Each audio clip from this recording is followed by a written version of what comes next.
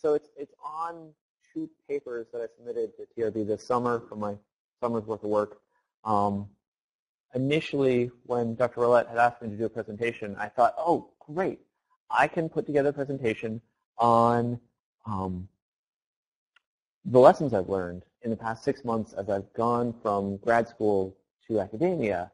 And okay, well, here are all the things that I didn't realize were important making that transition. Here are all the things that matter and then ways to be helpful. And I spent about 2.5 hours earlier this week trying to pull stuff together for that and realized there was so much information to compile that it wasn't going to happen for this Friday. So hopefully some other time, stop by and talk to me if you're interested, or maybe some other seminar. Okay. So today I'm going to talk about the work that I already had done and could easily put together in a presentation. It's the title here, New Perspectives on Delay and Level Service at Intersections and Interchanges, is the title of one of the papers. But the content comes from actually 2 papers. The first, Validating Analysis Methods for Alternative Intersections Using Field Data. And then this New Perspectives thing kind of grew naturally out of that as a way to leverage the time and effort that went into the first one. This is a situation where I went to my committee and told them my dissertation topic and did my proposal and explained, here's what I'm going to do for the next 6 to 9 months. And in passing, one of my committee members said, you've done all this simulation work and you've made lots of advances in our understanding of the operations of alternative intersections and interchanges, but you haven't incorporated any field data. So I think it would be good if you validate that we can simulate these designs with field data. Why didn't you do that? And my initial thought was, well, because that's a different dissertation. But in order to complete your work and leave, it's a good idea to address your committee's comments. So I was fortunate or unfortunate, depending on how you view it, to have some data to work with. So as I approach this topic of validating simulation for these intersection designs, there's a couple different ways you can look at that problem. Possibly fortunate for me, the committee member did not define what they meant by validating the simulation. You can either look at the inputs or the outputs. So for the individual cars within the simulation, you've got their behavior in terms of car following, lane changing, gap acceptance. So how close behind another vehicle do they follow at any given speed? When do they choose to change lanes? How random is it changing lanes? If they're going to make a left turn up ahead, how far in advance of that left turn do they choose to move toward that lane that gives you some disproportionate loading on the lanes? The gap acceptance, how large of a gap if you're making a U-turn movement, which is critical for these designs, or just a regular left turn. If you're waiting for a gap in those cars, how large does that need to be before you pull out? Those are the inputs that go into the simulation. But then the output that you're looking at are the queue lengths. So is this intersection providing auxiliary lanes that are long enough for our turning queues? And ultimately, the travel time is the measure that you're looking at overall. The average travel time, the average delay is the service measure out of that. It gets a little complicated with these designs, and I'm going to get into that some more today. So this data set that I had came from a summer internship that I did with Federal Highway. I was up in Washington, D.C. for the summer, commuting from Blacksburg a couple of hours every week. And they were collecting data to update the highway capacity manual. So the next version, the next iteration, will include a number of different alternative designs, and subsequently those will then get into all the standard software applications. So these are designs that are very rare right now, but about to become much more common. Your standard consulting firm will have access to all of these now, and they'll be on the table, as you say. Federal Highway collected data from 4 different types of designs. All told, like the diverging diamond interchange at 4 different locations. We set up 12 different cameras for each peak hour. So every approach, every direction got concurrent video of everything going on.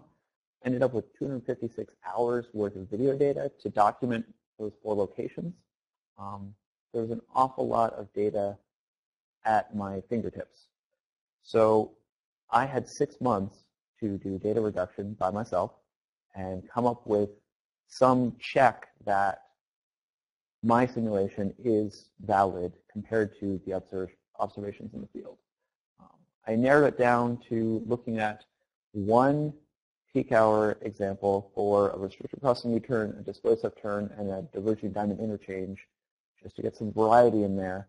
And it's not so much a validation of all alternative simulation, but a case study, because that's what you can do with that frame of time. Here's an example of how the videos would be set up. So we've got the overall interchange location here. Here's the center of it. You can see the cameras mounted on a pole. In this case, they were trying to be relatively efficient since they were flying us all around the country to these different locations to get this data. We couldn't have an ITS van or something like that with us, so we had a duffel bag full of GoPro cameras with extra batteries and extra memory sticks. And then when we landed at each location, we'd go to the local Home Depot and we'd buy these painter's poles, like 24-foot tall poles.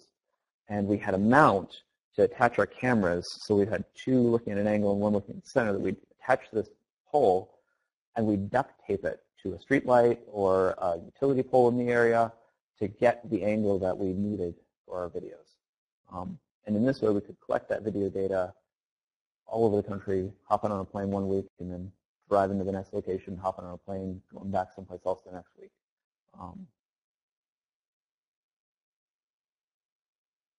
From that video data, we can then extrapolate what the signal timings are, what the demand flow rates are, and we can use the aerial images to generate the geometry for these different designs and simulation. So this is an example of a diverging diamond, sometimes called a double crossover diamond, depending on who you ask and which month it is. In this case, you've got a major arterial on the east-west. You've got a highway on the north-south.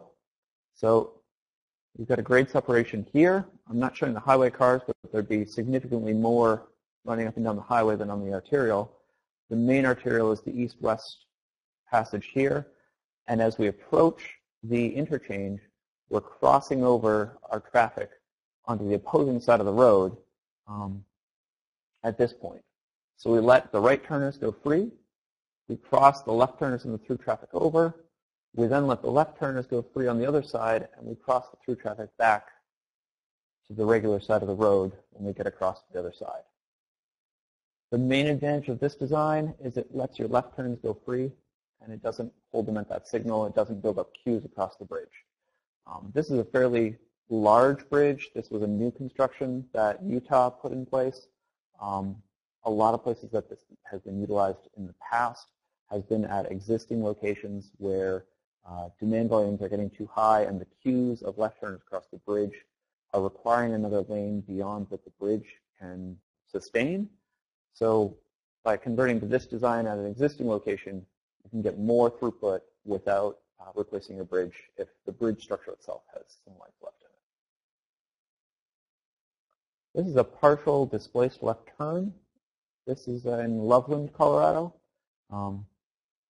In this case, it's the minor road that they've done modifications to, and upstream of the signal on both ends, they take the left turn vehicles from the main intersection and they cross them over to the opposing side of the through traffic coming the opposite direction. The advantage of this is that your throughs can go concurrently in both directions north-south, and your left turns can go with them. So you end up with only one phase necessary for the north-south direction instead of the 2 phases left and then throughs. This works well when your volume of left turning traffic per lane is approximately equal to your volume of through traffic. So the amount of time from the signal that they're demanding is about equal, and then you can overlap those times. In this case, the main arterial on the east-west, the left turning traffic was much lower than the through traffic on that arterial, so it wouldn't have made sense to offset those, to displace those lefts. Final example is the restricted crossing U-turn I looked at.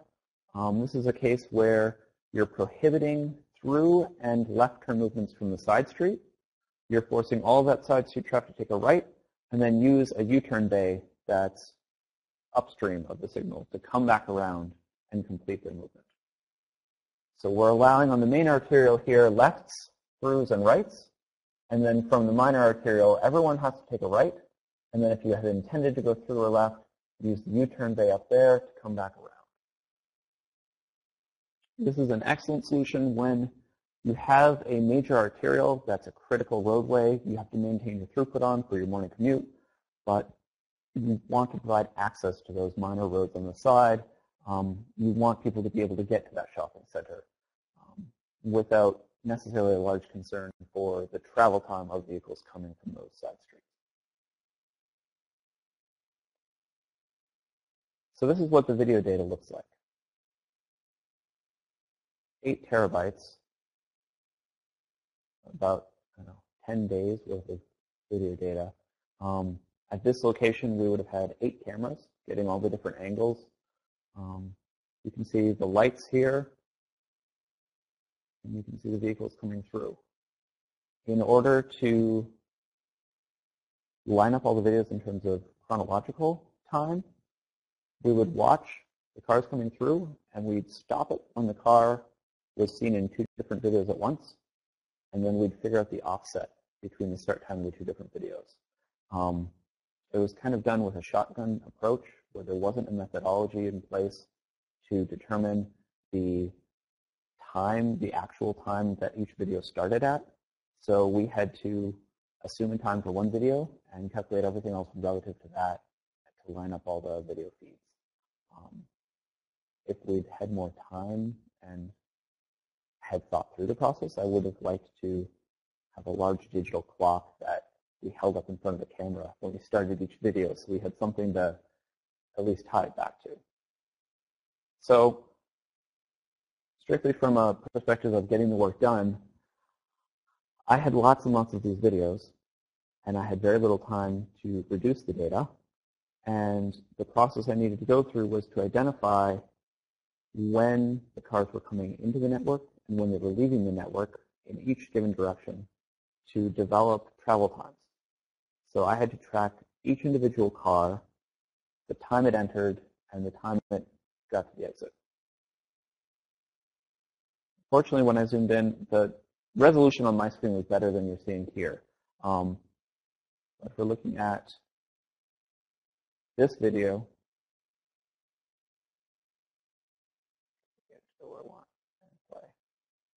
a section of the video up here with this light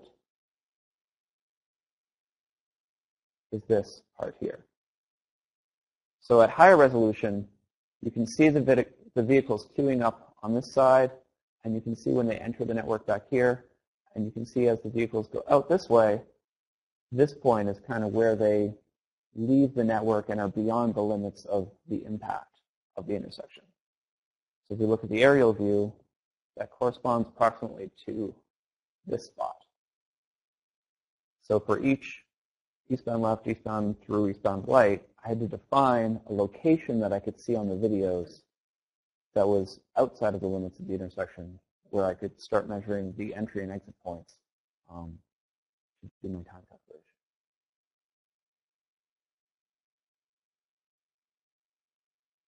If you look at, here's a divergent diamond intersection example, the purple lines all around the diagram show you where the video locations were that I was recording.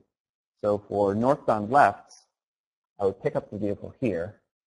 I would then track it through this signal, and write down the time that it exited there. There's enough back and forth of vehicles exchanging positions that in order to track the vehicle that enters here to here, I ended up having to record the time it crossed this stop bar and the time it crossed that stop bar, and then track it through. I'd call it like a red sedan or a blue pickup or something like that. The resolution wasn't good enough to see license plates or anything like that.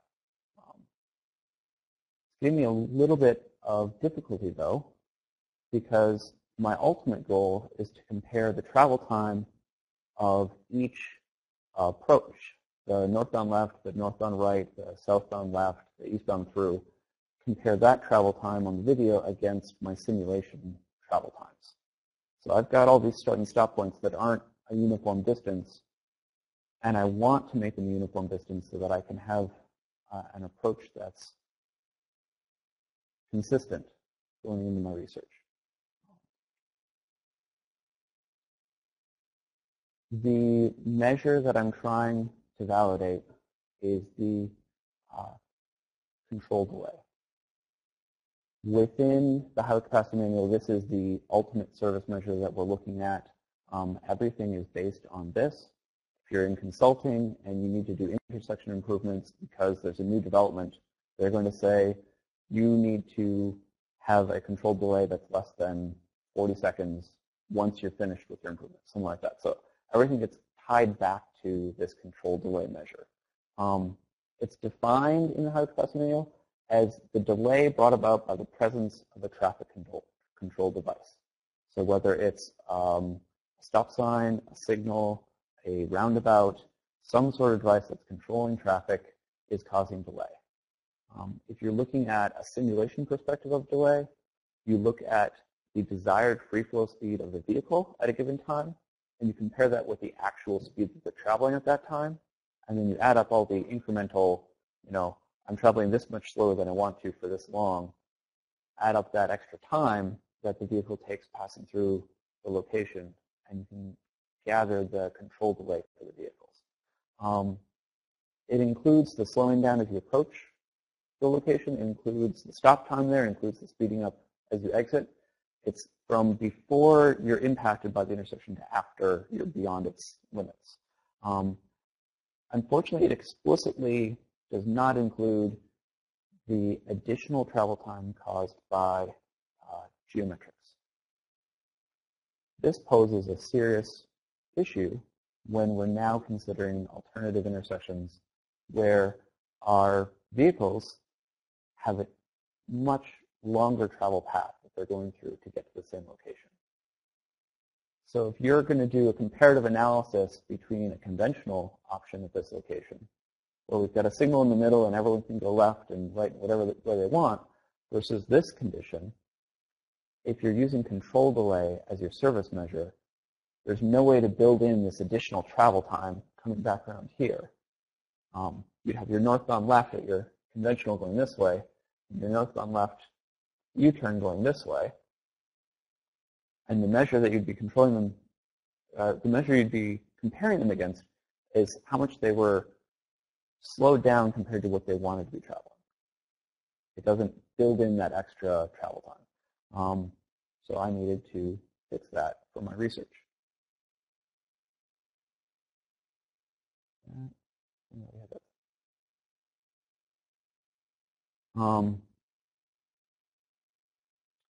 I developed a method using a constant radius around the circle that basically says, here's how we calculate the control delay. And I'm going to go down the right side, and I'm going to come up with a measure for geometric delay that I can apply consistently to every intersection design, whether it's a roundabout or an interchange or a restricted crossing U-turn. This methodology can be applied equally to give us a measure of junction delay that's equal to the control delay plus the geometric component of that delay where you're rerouted.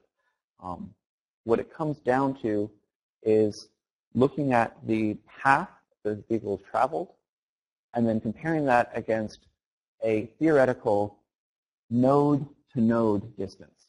So if you're going from your entry point to the centroid of the intersection and then straight out to your exit point, so you're doing basically the diameter of the circle for your distance.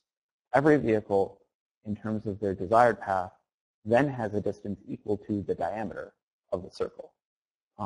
If you have your speed limits on the location or your free flow speed on those approaches, you can then directly calculate a base travel time that's uniform for every design, whether it's an interchange at that location or whether it's an intersection or anything in between. If you go from your entry point to the centroid and straight out to your exit point, every vehicle can have the same base travel time to compare things against. A problem in comparative analysis right now is that there's no base condition defined. You have your existing condition, which is your signalized intersection, whatever it is, and you're comparing overall control delay one against the other. But if you have additional travel time, you can't then tie it back. So this method comes up with a way to give that base travel time and then build in the geometric travel time on top of that. The grayed out, it's kind of hard to see on this screen here, but the grayed out portion is just the additional steps that were added based on the videos having entry and exit points that didn't match up with where this radius touched in. So if the exit point over here is back here, or maybe here is where I'm measuring, the grayed out boxes here give you a method for adjusting those appropriately so that you can have the same base.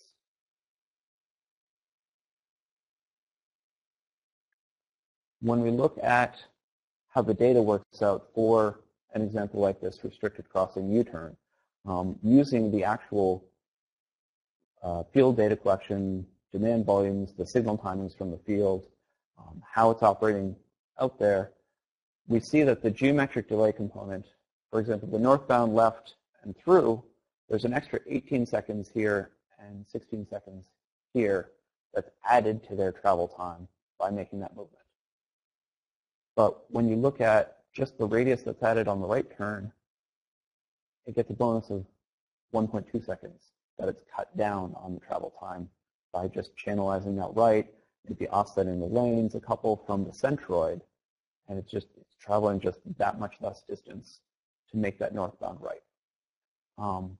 This then gets applied through to the eastbound left and right and westbound left and right. The east and west through are kind of a wash. And you see in the end where you've got 16 or 17 extra seconds for making these side road left and throughs, the overall impact in terms of geometric delay on your intersection is less than a second overall. Because you've got these minor bonuses to much larger flow rates, and you've got these major impacts, major negative impacts to much lower volume turn movements. So we're disadvantaging those minor street movements to give an advantage to the major street, and overall, in terms of geometric delay alone, it's nearly a wash.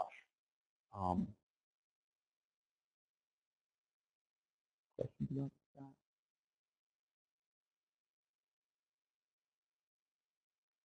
So for my validation study for my committee member, I looked at the observed field data. I looked at simulation using VISM, for the simulation using integration. And then for fun, I threw in the higher capacity manual method with some adjustments to account for the extra travel time measures in these designs. And I was able to show that for the restricted crossing U-turn, all the simulation is generally valid. For the displaced left turn, I had some issues with progression on the integration simulation. For the DVI, were all valid. Now, one thing that stood out to me is that the DVI had valid results using the highly capacity manual method from the 2000 version. It was not able to predict how things would go with the at-grade intersections. But it's a condition-dependent situation.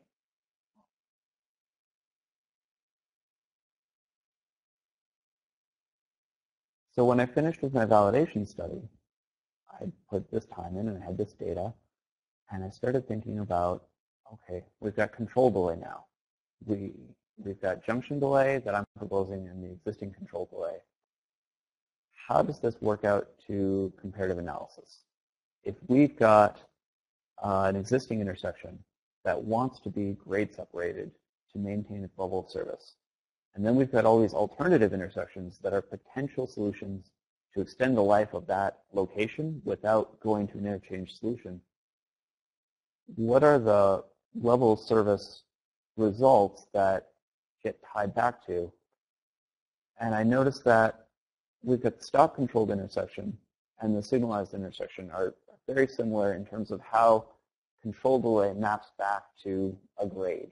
This is the grades are basically what you go to the client with. You go to your municipality, you go to the town meeting, and you tell them it's a level service D right now. We're going to make improvements. It's going to be level service C when we finish. Well, the amount of control delay at the different types of control result in different grades. So if you have 30 seconds of delay at your location, well, if that's a stop-controlled intersection, that's a D. But if it's a signalized intersection, it's a C. And if it's an interchange, it's a B for the same amount of time that you're delayed. The methodology that was used to determine this, as far as I know, was a group of engineers sitting around in a room saying, you know, when people come up to an interchange, they're kind of expecting it's going to take longer to get through. So we need to modify this interchange to be higher amounts of delay compared to an intersection. And when you signalize the intersection itself, if you've got an equal probability of people arriving, some people are going to arrive on red, you're going to have this base value of delay that you didn't have at the stop-controlled intersection as people just wait for the light to change. So let's increase that relative to the initial because people are going to expect to wait a little bit longer at the signalized intersection than they did at the stop sign, and they're going to be okay with waiting that much longer. Their feelings are going to be, they're going to feel like this is level service C, even though they're waiting a little longer. There's a little bit of research on this, but it's not extensive, and it's, for the most part, a committee sitting in a room saying, we think the signalized interchange should be 1.5 times the signalized intersection. And they voted on it, and that's how this regime compares to this regime, how they came up with those numbers. When roundabouts came along, they said, okay, a roundabout, that's an unsignalized intersection. So we're going to give that the same values as over here. Because whether you've got a stop sign or a roundabout, there's no signal there. People are expecting to wait about the same amount. And since our method is to multiply by 1.5 for an interchange compared to a stop sign, let's just take this roundabout, and when we have an interchange with roundabouts at the ramps, we're going to multiply that by 1.5 times what the roundabout was. So now we have this new column for level service comparing control delay against the roundabout interchange. The research that's needed to be done to validate how much delay equals what level of service is hard to define and hard to fund in terms of the benefit to the funding agency. So if you're going to the Department of Roads in Nebraska, for instance, and you say, this isn't legitimate, I'd like to fund research where I look at how people feel about waiting at an interchange versus waiting at an intersection. What's the level service B? What's the level service D? The Department of Roads is going to look at you like you have 3 eyes or 2 noses and say, we have a budget and we have lots of problems that are costing us money that we're trying to fix. We can't afford to pay you to look into this. So we're stuck with this situation where a committee sits in a room and makes a vote, and these are the regimes. A small benefit to this is that I can sit in my cube and say, well, I don't think this is right. And I can propose my own thing without validating it with research. So I did. Coming up with the control delay transition to junction delay, as we look at these new intersection designs, they're not interchanges, they're not grade separated, but they're also not single intersections. There's got multiple signalized points that vehicles are traveling through. It's kind of an at-grade interchange that these new designs fit into, and they don't fit into any of the existing categories. And I don't want to add another column on that, long chart of level service and say, alternative intersections. They're kind of halfway between an intersection and an interchange. So we're going to multiply by 1.25 and let's vote on it. It's not a long-term solution, especially when the problems we're facing are deciding what geometries to build in the future. If our intersection demand volumes are increasing, we need to make improvements. Right now it's a signal. We might keep it as a larger signal. We might go to an interchange. We might go to an alternative intersection solution. The level of service shouldn't be based on what geometry we're putting in there. It should be based on, instead what I'm proposing, the total demand at that location. So if you're at a low volume situation, the total demand is going to determine how people perceive that intersection. If you've got only a few cars going through in your peak hour, then people aren't going to expect to wait. They don't care if there's a roundabout there or a signal or a stop sign. They're not going to expect to wait. If you're at the larger signalized intersection volume threshold where the one-lane roundabout doesn't work anymore, the stop sign doesn't work anymore, you're definitely warranted to have a signal there with auxiliary turn lanes and things like that, but you're not yet to the point where you need a grade-separated interchange to solve your traffic. There's an expectation there compared to the initial intersection that you're going to wait longer. There's cars around. You have to wait for the cars in front of you to move. Your delay is going to be higher. And you're not going to get mad at your city traffic engineer for not fixing the problem because your expectation is that you're going to have some delay there. If you get a high enough volume that you're now dealing with an interchange situation where you're taking ramps off to one side and coming back through and you've got multiple signals that you're going through, there's an expectation there that you're going to take some time to get through that geometry. I'd like to look at that straight across if we're looking at these different designs and not just at, okay, when we go to the interchange, we're allowed to have more delay. But okay, what's the delay value at all these different options, whether we make a giant accurate intersection or an interchange where maybe we need fewer lanes but a larger geometry, or these alternatives in between. Let's compare apples to apples in terms of our level of service and say this one has 30 seconds of delay and this one has 30 seconds of delay and this one has 30 seconds of delay. So those are all C. They're not B, C, and D depending on what we build. They're all the same. I was a little nervous presenting this to my committee because it's something where I just threw it on paper and said, this is what I think. And it's not, a survey of drivers as they're going through these intersections and experiencing this delay and how they felt about it. And it's not tied back to anything that I can document. It's just, here's an opinion. And I presented my research, and my committee all patted me on the back and said what a great job I'd done and that I was finally an academic. And I thought, what? So apparently sometimes you just need to go with it. And that's what I have for today.